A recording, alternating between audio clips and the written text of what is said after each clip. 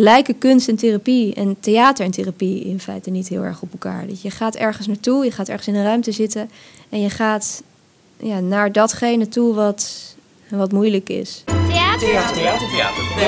Bellevue. Podcast.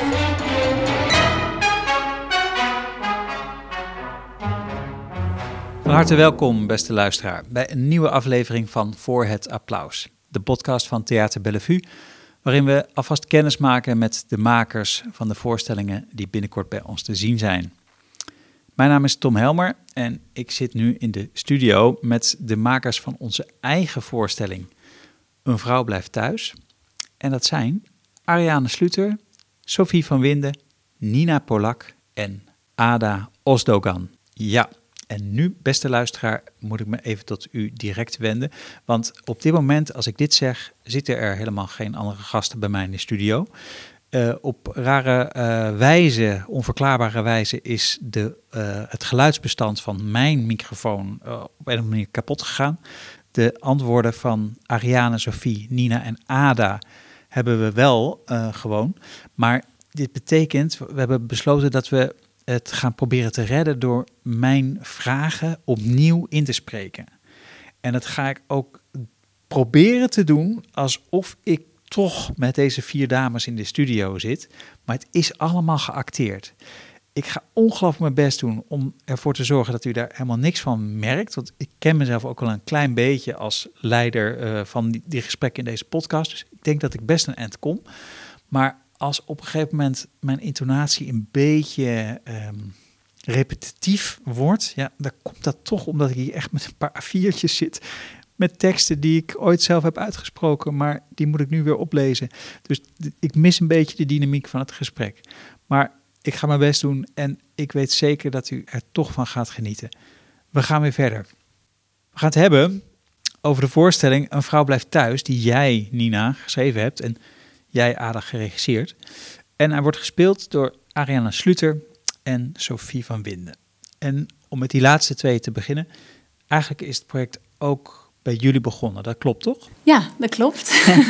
Ja, we kennen elkaar al een tijdje en wij dachten, we hadden al wel eens samen gespeeld, maar we wilden dat opnieuw wel eens doen en kijken wat wij dan zouden willen spelen. Volgens mij kennen jullie elkaar van het Nationale Toneel, waar jullie allebei gespeeld hebben. Jullie zaten daar in het ensemble. Ik geloof ongeveer 7 jaar tegelijkertijd, zo 2005 tot... Ik heb korter daar gespeeld, okay. Maar... Ja, we hebben denk ik in 3 producties samen gespeeld. Mm-hmm. Teerza, Liaison Dangereuse en... Nee, 2. En jullie wilden nog een keer met elkaar samenspelen. Ja, klopt. En daarvoor zijn we gaan brainstormen. Waarom wilden jullie nog een keer samenspelen? Wat was dat gezamenlijke dat jullie hadden op het toneel?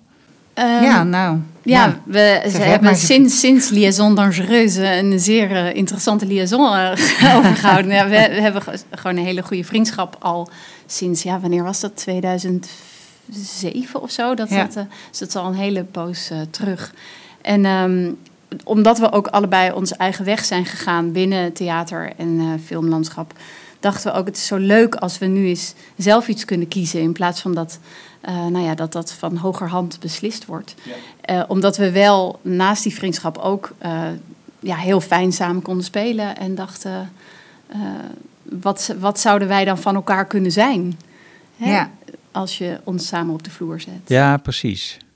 Zo zijn jullie al aan een soort invulling begonnen met z'n tweeën ook. En wat was die invulling? Nou ja, wat we heel leuk zouden vinden als het niet alleen maar een makkelijk te duiden relatie was. Dus moeder-dochter is heel duidelijk, of 2 vriendinnen is heel duidelijk, of 2 rivalen of zo. Maar omdat wij zochten naar een soort complexere soort verhouding, waarbij zowel de vriendschap als de concurrentie, als de moeder-dochter relatie allemaal aan bod zouden kunnen komen, zijn we eigenlijk naar een soort materiaal gaan zoeken waarin dat zat.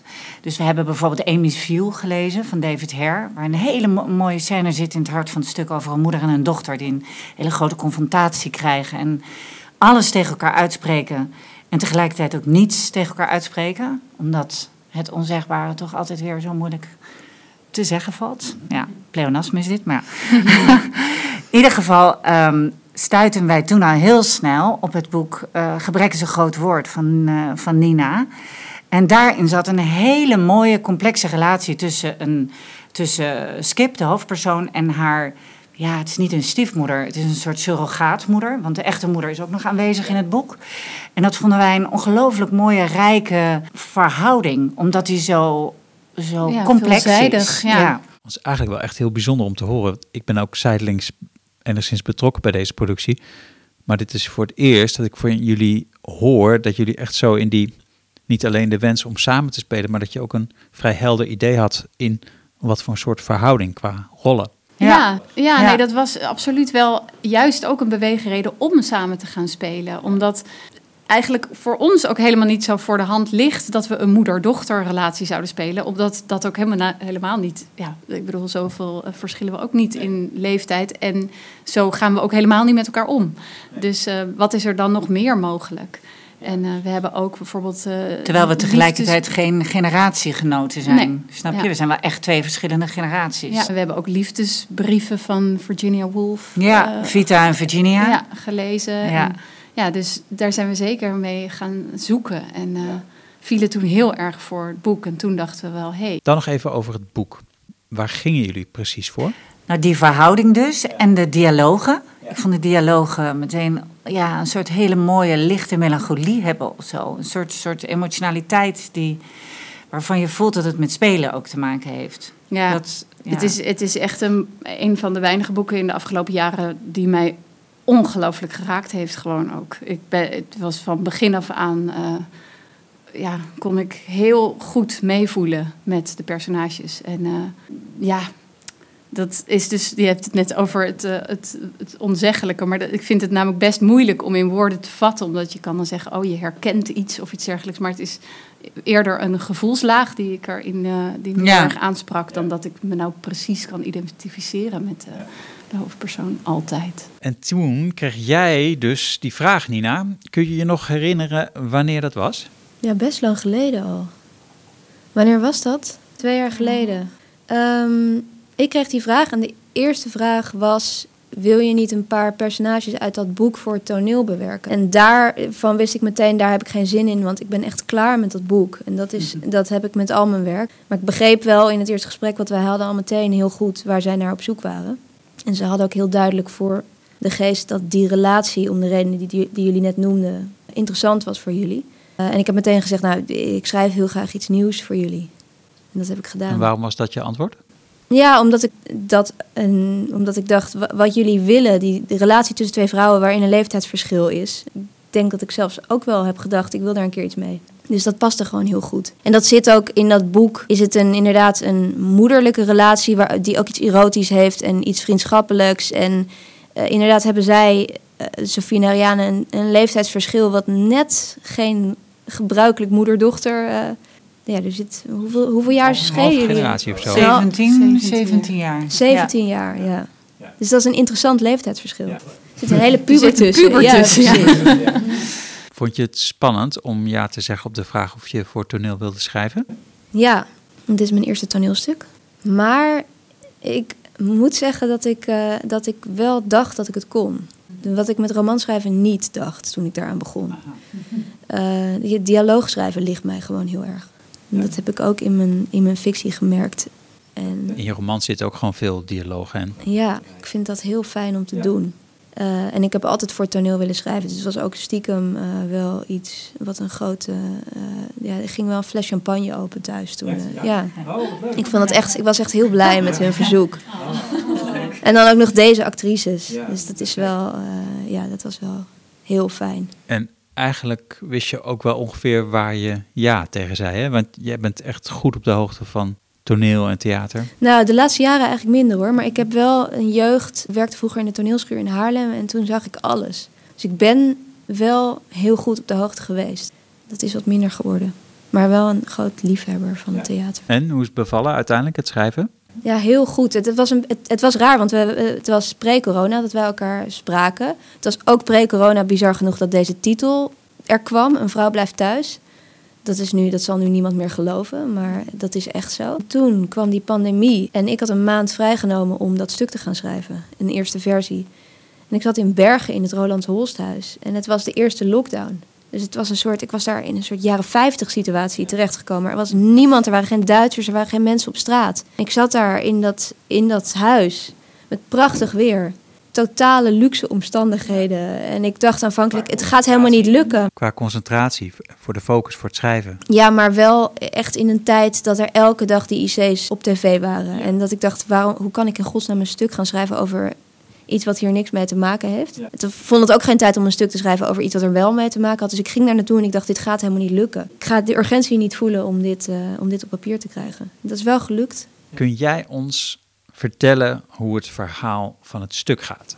Ja, ik vind dat moeilijk om samen te vatten hoe het verhaal gaat. Maar laten we zeggen dat het begint met Daantje, kunstenaar van een jaar of 30... die op de stoep staat bij haar stiefmoeder Stien, die de weduwe is van haar vader. En het begint ermee dat ze op het punt heeft gestaan om een vlucht te nemen naar een of ander ver land. En dat ze zegt, terwijl ze op het vliegveld staat, nee, ik ga dit niet doen. Ik blijf thuis. Ze laten me niet staan voor het altaar, maar voor de gate eigenlijk. Ja, daar is ook nog een man bij inderdaad. Ja. En die blijft achter op Schiphol. Ja. Ja, ze zou eigenlijk met die nieuwe lover een wereldreis maken. Maar ze laat hem staan. Niet voor het altaar, maar op Schiphol. En het idee is eigenlijk, of het begint ermee... en zij heeft zelf heel erg de indruk dat ze een morele keuze maakt. Dus dat ze echt ineens, zoals dat gaat met morele keuzes... er zit een soort schaal in de bewustwording, net als met vlees eten... dat je ineens denkt, ik stop daarmee. En dat is een proces, maar ineens is er vaak een moment dat je zegt... nee, nu is het klaar. Zij beeldt zich in dat dit het moment is dat ze denkt... ik ga dit niet meer doen. Ik ga niet meer 5000 kilo CO2 uitstoten... om voor mijn eigen gerief naar Bali te vliegen... of waar ze dan ook naartoe gaan. Wat heb ik daar eigenlijk te zoeken? En het stuk gaat over wat er eigenlijk achter zit.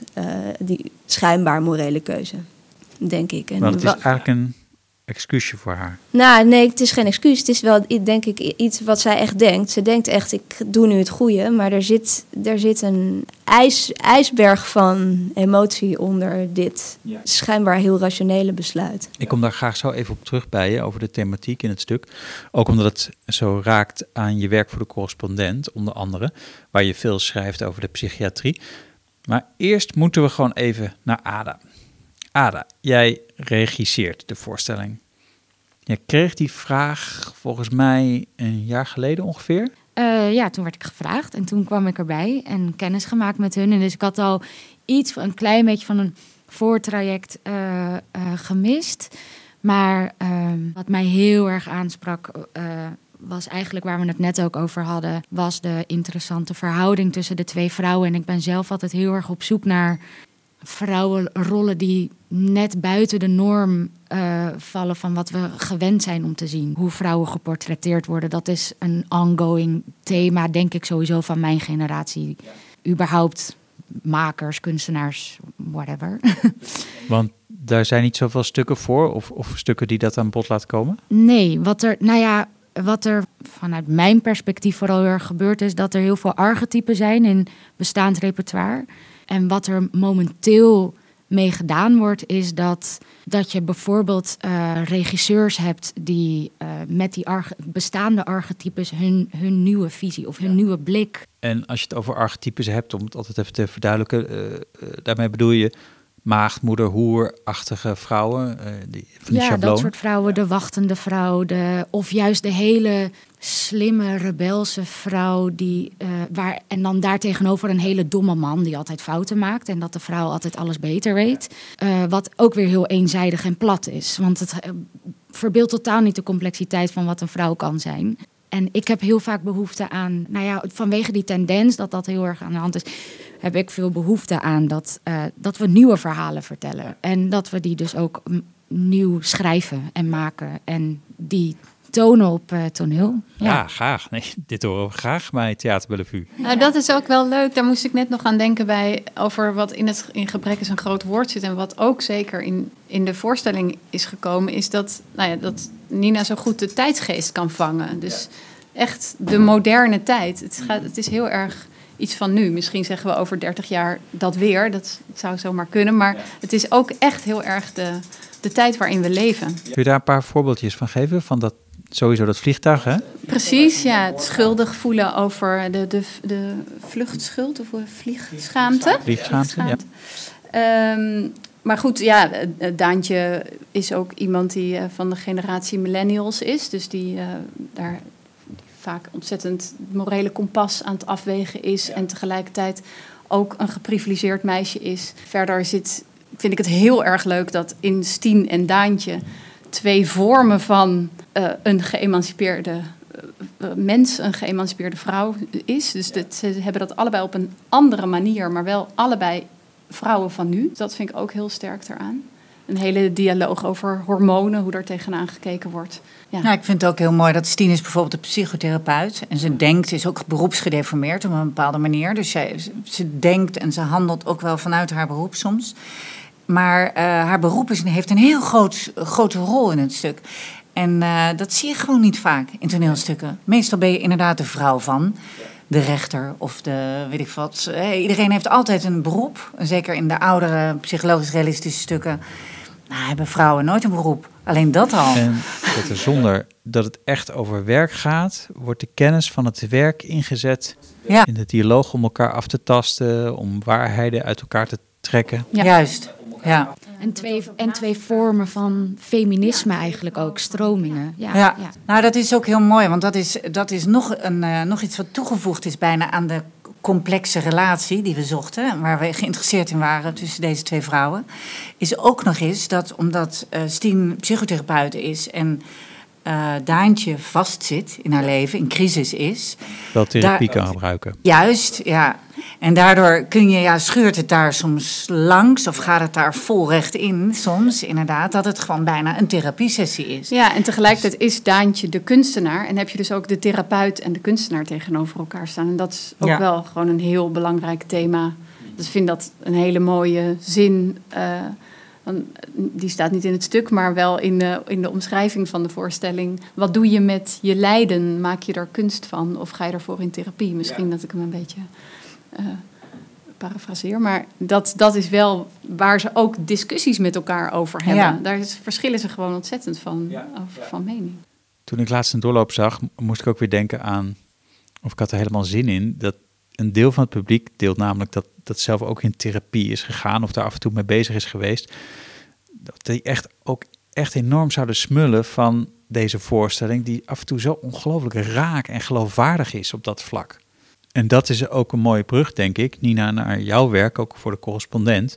Want je hebt echt heel veel over psychiatrie geschreven en je zei daar ook een keer iets over. Het lijkt wel alsof toneel veel geschikter eigenlijk is voor dit onderwerp dan journalistiek. Ja, dat denk ik wel als journalist sowieso. Als ik mijn onderwerpen bekijk waar ik over schrijf, en bij de correspondent kan je heel veel. En dan kan je ook grote thema's aanpakken op een journalistieke manier. Maar is het een beetje leven, lijden en liefde geweest. Dat je denkt, dat is natuurlijk eigenlijk gewoon een romanschrijver die als journalist probeert te spelen. Ja. Die dingen, die doen het gewoon beter. Ja, die doen het gewoon beter in kunst. Ja. Dat is zo. Maar tegelijkertijd is de psychiatrie natuurlijk ook een heel journalistiek onderwerp. En ik heb voor de correspondent de afgelopen jaren met heel veel plezier en toenemende verbazing ook geschreven over de wereld van de GGZ en de ontwikkelingen in de wetenschap, in de psychiatrie, die natuurlijk altijd gewoon ook een soort rare mengvorm tussen kunst en wetenschap is. En dat is een belangrijk aspect van het stuk. Therapie kan werken, maar het is nooit helemaal duidelijk waarom het werkt. En wat ik zo fascinerend vind, is dat de wetenschap er ook niet helemaal over uit is waarom het werkt. In de eerste plaats zijn ze er niet helemaal over uit wat psychisch lijden nou is. Is het een ziekte? Is het iets existentieels? De factoren die het beïnvloeden zijn zo uniek en talrijk, voor iedereen verschillend, dat het heel lastig te zeggen is, wat is er nou precies met mensen aan de hand die psychisch lijden? En hetzelfde geldt voor therapie. Het is ook echt, er is beroemd onderzoek wat uitwijst dat allerlei verschillende scholen van psychotherapie bij bepaalde aandoeningen gewoon ongeveer even goed of even slecht werken. En dan rest natuurlijk de vraag, oké, maar als het dan wel werkt, wat is het dan? Wat maakt dat je daar beter van wordt? En er zijn mensen die zeggen, de relatie tussen de therapeut en de behandelde is heel belangrijk. Maar ik denk dat er ook mensen zijn die zeggen... het doet eigenlijk niets anders dan kunst of religie. In die zin dat het troost, maar dat het ook confronteert. En dat er een veranderbereidheid bij de cliënt moet zitten. Die is heel belangrijk. Dat is ook een heel belangrijke slagingsfactor volgens mij. Ja. Die ook zo mooi in dit stuk, voor ze eenmaal bereid is om te veranderen. Dat is natuurlijk wel een enorme weg die afgelegd wordt. Ja, ze is aanvankelijk natuurlijk niet bereid om te veranderen. We zien een heel star iemand. En een hele goede therapeut die ook een stiefmoeder is. Maar uiteindelijk is natuurlijk de vraag die opgeworpen wordt door het hele stuk... en waar die twee ook over in discussie gaan... van wat is er... lijken kunst en therapie en theater en therapie in feite niet heel erg op elkaar. Dat je gaat ergens naartoe, je gaat ergens in een ruimte zitten... en je gaat naar datgene toe wat moeilijk is. En dat confronteer je en dan, als het goed is, gebeurt er iets. We weten allemaal niet precies wat. We hebben ook heel lang gesproken over wat dat dan precies is. En ik neem aan dat jullie dat in het repetitieproces ook hebben geprobeerd aan te voelen. Van oké, wat moet er dan gebeuren om die catharsis, om die doorbraak te bereiken? En nu is voor een millennial als ik, die veel ironische afstand tot veel dingen heeft... ook steeds de vraag geweest van... maar kun je die twee vergelijken? En mag kunst therapeutische kunst zijn? En is dat niet gewoon plat? Ja. En wil je gewoon een klassieke catharsis? Of wil je iets... Ja, ik wil nog een kleine uitwisseling uit een andere aflevering van deze podcastreeks er graag bij halen. Dat was niet ikzelf, maar Sarah Sluimer, ook een schrijfster, auteur. Zij sprak toen met Adelheid Rozen over de voorstelling Rijkse en Rooksman. Een hele lange titel voor de rest, maar Rijkse en Rooksman, voor wie het gezien heeft, herinnert het zich. En Sarah vroeg op een gegeven moment aan Adelheid... ja, maar is die voorstelling, is dat dan niet therapie? Waarop Adelheid even stilte liet vallen en zei... ja, en wat is er mis met therapie? Of course. Ja, dat ik kan het me voorstellen bij Adelheid. Maar ik denk dat er wel een kern van waarheid in zit. Alleen, we zijn geneigd daar snobby over te doen. Van, dit mag niet... Het moet vooral geen therapie zijn, want dat is wel echt heel ordinair of zo. Nou, ik denk ook dat het komt... Ik ben zelf, ik weet niet hoe dat voor jou gaat, Sophie... maar ik ben zelf als actrice soms een beetje allergisch voor de term therapie... omdat ik vind dat ik niet zou moeten spelen als een therapeutische uiting... om mijn eigen emotionele huishouding op orde te houden. Zeg maar, dat voor mij gaat spelen toch veel meer juist over verbeelden... en verbeelding en over taal en muziek maken... Dat hoef je, maar dat is een goed onderscheid. Want dan maak je inderdaad onderscheid. Want het moet geen therapie voor de acteurs zijn natuurlijk. Ja, nee, precies. Het is wel therapie voor het is uiteindelijk dien je voor het publiek. Ja. Nee, precies. Maar daar is denk ik de allergie ooit geboren. Ja. Omdat daar van dat nogal eens werd gezegd. Dat is het huilen op het toneel. Als je het maar echt voelt, dan word je er zelf lekker beter van. Maar dat is bijvoorbeeld als je zegt van hoe wij werken aan zo'n catharsis, wat in het stuk zit. Dan zijn we daar natuurlijk voornamelijk eigenlijk mee bezig. Hoe gaat de catharsis een uitwerking hebben op het publiek? Ja. En of wij echt door een catharsis heen gaan, dat is dan dus inderdaad niet aan de orde. Nee. Dus dat is, nee, dat lijkt me ook geen goed idee. Ja. Of althans, dat lijkt me niet te doen als je dit doet dan. Kunnen we, zonder al te veel te spoilen, het misschien nog even over die catharsis hebben? Of over die catharsische scène? Of gaat dat denk je niet? Mensen die de voorstelling nog gaan zien? Ik weet eigenlijk niet. Ik denk überhaupt nu we erover praten van misschien moet dit er wel uit. Want of is het... Dat er een catharsis in het stuk zit. Ja, misschien vertelt het te veel of geeft het te veel zou weg. Best kunnen. Ja. Ik denk dat het in ieder geval wat duidelijker neergezet zou moeten worden. Ik weet ook wel van je dat je dat eigenlijk als doel voor ogen had, toch? Nou ja, je kan ook in een algemenere zin zeggen dat ik het interessant vond om te kijken. We hebben een uur, toen ik dat stuk schreef. Ja. We hebben een uur en het stuk gaat over therapie. En het zou wel mooi zijn als het in een soort affectieve lading ook de structuur van een geslaagde therapiesessie heeft. Mm-hmm. En dat je speelt met de magie van wat gebeurt er als je zo'n kamertje ingaat en je komt er getransformeerd uit, wat wel eens gebeurt. Wat is er dan gebeurd? Wat heb je dan... Maar daarin is het dus toch ook... Het is ook heel abstract ik vond dat namelijk echt geweldig toen ik dat hoorde... dat je een catharsis erin probeert te schrijven. Want voor mij is dat zoiets abstracts. Of een catharsis wel of niet zo technisch bereikt kan worden, zeg maar. Ja. Terwijl, ik zeg dat heel lullig alsof het iets technisch is, maar wat ik bijvoorbeeld hoor van dat ze bijvoorbeeld in de psychiatrie nog helemaal niet zo goed weten wat nou precies werkt en waarom het werkt en dat te maken heeft misschien met de verhouding tussen de therapeut en de patiënt. Maar zo werkt bijvoorbeeld ook precies een repetitieproces. Echt, het is bijna een 1-op-1 hetzelfde qua mysterie. En wat bedoel je daarmee dan? Dat je weet niet of het gaat werken, omdat het inderdaad zo afhangt van inderdaad wat de verhoudingen zijn tussen acteur en regisseur en de tekst en de acteurs en de regisseur en de scenografie. En dat is iets wat je zo niet kan voorspellen. En je kan nooit je vinger erop leggen van, oh, dit werkt op deze manier toen. Je kan dat nooit herhalen. En ik denk dat een therapeut dat ook nooit kan herhalen. Maar wat doe je dan als theatermaker? Wat voor stappen zet je dan om uiteindelijk hopelijk tot de constatering te kunnen komen? Ja, dit werkt. Nou ja, dus nog heel even om die gedachte af te maken dat dus een therapeut ook nooit vanuit één handleiding of één handboek kan zeggen van, en nu ga ik mijn patiënt op deze manier, want dan komt hij er gelouterd uit. Dat kan niet. Maar waar ik net ook heel erg aan van ging, dat Nina zegt, ik als millennial heb een ironische afstand tot de dingen. En dat herken ik heel erg, want ik ben ook een millennial.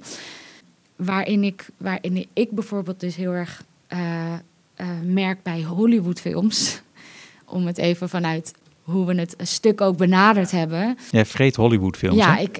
ik vreet die inderdaad echt helemaal op, maar niet alleen Hollywood, hoor. Ik heb echt ontzettend veel films gekeken en ik blijf aan Hollywood geweldig vinden hoe zij mij kippenvel bezorgen, zeg maar. Manipulatie. Die manipulatie. Ja, die technische manipulatie. Juist. Ja. En dat vind ik wel heel interessant om te onderzoeken of die kippenvel misschien iets te maken heeft met een catharsis. Dat je dat inderdaad via buiten kippenvelachtig iets naar binnen kan komen. Dat is een onderzoek waarvan ik niet weet of dat zo is of zo. Maar dat is wel iets. Nou ja, het is iets fysieks. Het is iets fysieks. Je komt via het fysieke tot iets waar je met woorden inderdaad niet helemaal bij kan. En dat vind ik het leuk. En dat kenmerkt mijn werk ook heel erg. Ik hou van mensen. Ik hou van kijken en luisteren naar mensen die heel slim zijn en die heel veel dingen zeggen. En er wordt een enorme hoeveelheid eloquente taal afgevuurd in dit stuk. Ja, maar ik denk eigenlijk gaat het daar voor geen meter over. Want het is iets. Dan kom je weer bij dat die morele kwestie. Van heeft ze nou ik denk eigenlijk achteraf heeft ze slimme argumenten bedacht bij iets wat veel, veel dieper en psychologischer is. Nou, we hebben ook voor het repetitieproces op aanraden van Ada heel veel gekeken naar films van Noah Baumbach. Dat was een ongelofelijke inspiratiebron. Ook de manier waarop die personages met elkaar communiceren. En er zit altijd een lichte melancholie onder, maar ook een enorme eloquentie. En ik heel erg gewend om via taal met elkaar contact te maken. En als de luisteraar deze films wil bekijken, welke titels? The Squid and the Whale was echt een prachtig film. Maar ook laatst de Meyerowitz Stories. Ja, de Meyerowitz Stories. Ja. Ik kan hem nooit uitspreken. While We Were Young. Ja. Dat gaat ook vaak dus over mensen die heel dicht bij elkaar staan. Dus familieverband hebben, op welke manier dan ook. Dus ook gewend zijn aan een bepaald type contact. Maar daardoor is er tegelijkertijd ook door al die woorden kan er een enorme. Ja, dat kan ook een sluier optrekken. Daardoor kan je ook het gevoel hebben dat je heel intiem bent, maar eigenlijk ben je het helemaal niet. Ja. Of je, nou ja, goed, er spelen allemaal onderliggende boodschappen tegelijkertijd. En dat is ook heel fijn aan het spelen, vind ik, van Nina's tekst, dat het allemaal die mogelijkheden biedt. Ja, en ze zijn al langer wie ze zijn. Dus dat is ook zo mooi bij die films, dat je voelt dat ze, nou ja, net als dat in een familie, je hebt al langer die rol tot elkaar aangenomen. En dat is hier ook. Als Daantje bij Stien op de stoep staat, omdat ze niet is gaan vliegen, dan ga je onmiddellijk in een geschiedenisstapje, terwijl je ook gewoon in het hier en nu bent. En dat is heel leuk onderzoek geweest. En hoe praat je dan met elkaar, als je al veel vaker met elkaar hebt gepraat? Of en daar zijn we nog steeds naar aan het zoeken. En het gaat tegelijkertijd ook heel erg, vind ik, het stuk over rouw. Over de vader die er niet meer is. Ja. Mijn man die er niet meer is. En hoe je daarmee omgaat. En Daantje die is daar echt nog niet klaar mee. Heeft het echt niet verwerkt. En Stien zegt letterlijk op een gegeven moment... maar ik wil door. Het leven gaat door. Ik moet door. Dat is haar overleving geworden na 2 jaar zonder haar man.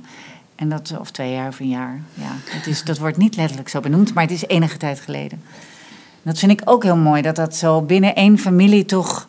ja, zo verschillende processen, eenzame processen ook wel zijn. Precies. En daarin kunnen ze elkaar eigenlijk toch niet echt steunen. Hè? Nee. Dat was wel een beetje tragisch. Ze kunnen elkaar wel benaderen of die keuze kunnen ze maken. De vraag is of ze dat doen, wel of niet. Maar dat verdriet om die man die er niet meer is, die vader of die vriend... ja, dat moet ze echt zelf uitzoeken. Ja, en dat komt ook heel erg doordat het hele intelligente personages zijn. Waardoor ze tegelijkertijd dus ook een soort afstand creëren. Want wat ik daar zo tof aan vind in deze tekst... en waarom ik deze voorstelling ook zo bijzonder vind daarin... is je ziet niet zo vaak voorstellingen over hele intelligente mensen. Omdat je vaak in theater... is het natuurlijk heel spannend om precies in te zoomen op iemands leven... als iemand een domme fout maakt. Of ergens heel hard de fout ingaat en dan... en dan volgen we dat. En wat een Aristotelisch drama, zeg maar. Maar hierin... dit zijn hele intelligente vrouwen. En wat daarin heel tof was trouwens om naar te zoeken... was dat van hoe maken we dat zo normaal mogelijk? Dat 2 vrouwen gewoon heel normaal... en dan echt een hyperintelligent gesprek hebben over allerlei dingen. Over de menselijke psyche bijvoorbeeld. En daarmee elkaar tegelijkertijd dus ook onbewust wegduwen. En ervoor zorgen dat ze zichzelf isoleren... en niet tot elkaar kunnen komen. Ja, want eloquentie en makkelijk over abstracte zaken praten... zeg maar heel erg vanuit de heup onderhands... terwijl je aan het koken bent, dat schept ook afstand. Is dat het effect ervan? Ja, ik denk het wel. Ik heb ook het idee, maar ik weet niet... dat deze personages zich zo profileren... dat ze bewust zijn dat ze in die... Dat ze in die kringen of zo, of die lagen... makkelijk meekomen en daar zich handhaven. Ja, en dat ook dat beeld over zichzelf ook in stand houden... of dat belangrijk vinden, want het hoort ook bij een soort geëmancipeerde... identiteit die ze zichzelf hebben aangemeten, heb ik het idee. Tenminste, ja, het is ook volgens mij wel iets wat heel erg buiten of wat verder gaat dan alleen vrouwen. Dat zijn mijn personages het liefst mensen die denken dat ze alles kunnen bereiken met de ratio. En dat is natuurlijk gewoon in ieder geval in Daantjes gewoon heel erg de tragiek. Maar wat ik nooit had, want ik heb vorige week een doorloop gezien waar jullie zelf niet tevreden over waren, maar wat voor mij natuurlijk, dat was de eerste keer dat ik mijn eigen werk op het toneel zag.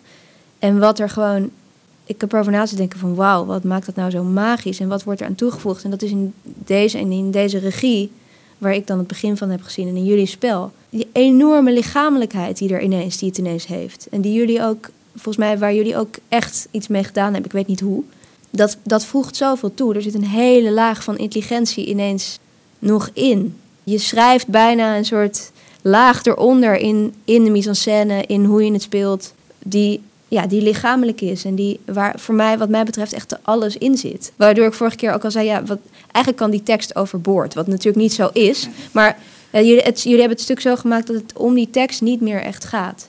Dat vind ik heel, heel bijzonder om te zien. Ik was daar echt heel geëmotioneerd over ook vorige keer. Ik dacht, wauw, dit is wel echt gaaf. Mooi. Nog even terug naar de man waarom gerouwd wordt in het verhaal en waarover jij ook hebt gezegd in aanloop naar de voorbereiding, Nina.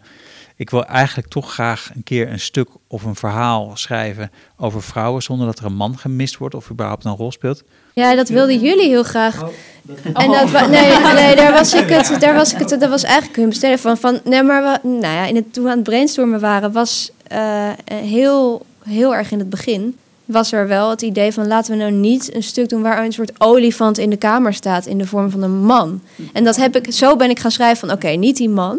Maar ja, uiteindelijk staat er midden op het toneel een lege Chesterfield. Dat is niet gelukt. Dat is niet gelukt. Ja, maar ja, wat moet je als het gaat over die mensen en dit is een dochter en een weduwe. Dat gaat gewoon niet. Nog even iets meer gender in de mix. Beetje platte vraag hoor, maar deze voorstelling wordt gemaakt door vrijwel alleen maar vrouwen. Alleen de technicus is van mannelijke kunne en de sounddesigner en de lichtdesigner die er net is bijgekomen. Maakt dat iets uit voor jullie? Merken jullie daar iets van? Dat het wat dat betreft een wat homogene groep is? Geeft dat een bepaald soort resultaat? Ik vind het heel erg ingewikkeld om dat op gender af te schepen. Ja. Ik bedoel, we hebben een hele nieuwe samenwerking ook met elkaar. En ja, als een van onze man was geweest, dan was dat ook weer anders. Dan had je het daarover gehad. Ja. Ik ben zelf een beetje wars van het heel erg op vrouwendynamieken gooien. Maar ik ben daar misschien... Is het een glad ijsvraag? Ik was even benieuwd. Gewoon benieuwd naar. Ik heb geen vergelijkingsmateriaal. Het is glad ijs. Over de vader wilde ik nog wel iets zeggen. Omdat je ook zei, in die rouw, daar kunnen ze elkaar niet helemaal bereiken. Wat ik namelijk ook zo mooi vind, is dat die vader is natuurlijk ook voor beide heel iemand anders geweest. Dus dat is dan wel gewoon ook een mens waar ze zich allebei toe verhouden. Want ik bedoel, het is Daantjes vader en Stiens partner geweest. En hun relatie is gewoon daarom ook heel anders met die man. En er is iemand doodgegaan en dan lijkt dat bijna een gegeven. Maar dat je daar toch ook allebei een heel individueel gevoel bij hebt. Dat vind ik ook wel heel mooi. Dat daarom misschien ook dat troosten of rouwen of gezamenlijkheid daarin best wel ingewikkeld is. En dat komt misschien ook omdat die tijd die ze hier met die man hebben doorgebracht nooit in onderlinge gezamenlijkheid was, toch? Ja, vanaf 13e kwam toch wel een deel van de puberteit. Maar. We zijn bijna aan het einde van de repetitieperiode. In welke fase zitten jullie nog? Jullie gaan straks weer naar boven om te repeteren. Wat zijn de dingen waar jullie 's avonds aan denken als jullie aan de volgende dag van de repetities denken? Wat wil je dan halen? Het is een hele vreemde tijd, omdat we natuurlijk met een uitgestelde première zitten. We zitten in de corona. We zijn echt een typische corona-voorstelling. In dat opzicht op dit moment, nee, zeker. Ja. Hopelijk is het straks allemaal voorbij voor de luisteraars als dit eenmaal horen. Maar het is zo raar. Het is net een uitgesteld orgasme. Het is echt absurd. Je werkt namelijk de hele tijd maar toe naar een soort climax die er maar niet komt. En ik vind het heel raar. Het geeft een heel raar onder een stolpgevoel of zo. En het zegt ook heel veel over hoe je normaal je boog maakt. En deze boog duurt maar eindeloos nu daardoor. Precies. Dus we zijn aan de ene kant ontzettend toe aan het publiek. En aan de andere kant zijn we nog niet toe aan het publiek, omdat we in die montagefase zitten. Omdat dat publiek gewoon nooit echt in de agenda is verschenen. Het is er gewoon niet. Dus je krijgt nooit die echte scherpte. Ja, want dat is echt een andere fase. Op het moment dat het publiek erbij komt en try-outs, dan kom je zo in een andere laag van spelen weer terecht. En van wat het stuk is. En dan voel je hoe de dingen werken en zo. En we zijn relatief heel lang in de repetitiefase eigenlijk. Ja, en net als, kan ik me zo voorstellen, sporters die naar een wedstrijd toe werken of zo, hebben wij ook inderdaad die boog. En dat is wel heel gek dat je de hele tijd een beetje zo hoog blijft hangen. Ja, en je bent voor mij als regisseur dan in ieder geval heel erg met per scène bezig en in de details bezig, maar je wilt het hele boek kunnen lezen of zo. En daar komen we ook maar niet aan toe. Dat je het geheel als boek of verhaal kan zien en denkt, oké, dit is de boog, dit is de optelsom van alles wat we gedaan hebben. En je moet kunnen try-outen inderdaad met publiek. Je moet de reactie van het publiek kunnen voelen om te kijken, oké, dit wel, dat niet, zus, zo. Want daar elimineer je nog heel veel of scherp je dingen nog wat aan. En dat is gewoon zo jammer dat wat ik heb gemerkt, überhaupt niet alleen met deze voorstelling, maar überhaupt met corona-voorstellingen, dat je daar gewoon niet aan toe komt. Het is gewoon daardoor nooit echt af, in hoeverre een kunstwerk ooit af is. Maar dat is heel frustrerend ook nog eens erbij. Ja. Daar is het publiek voor nodig. Hopen dat de luisteraar die rol ter harte gaat nemen. Ik dank jullie hartelijk. Ariane, Sophie, Ada, Nina. We gaan naar jullie voorstellingen kijken in grote getalen en door het hele land. We hebben er ongelooflijk veel zin in. Bedankt. Dankjewel. Dankjewel.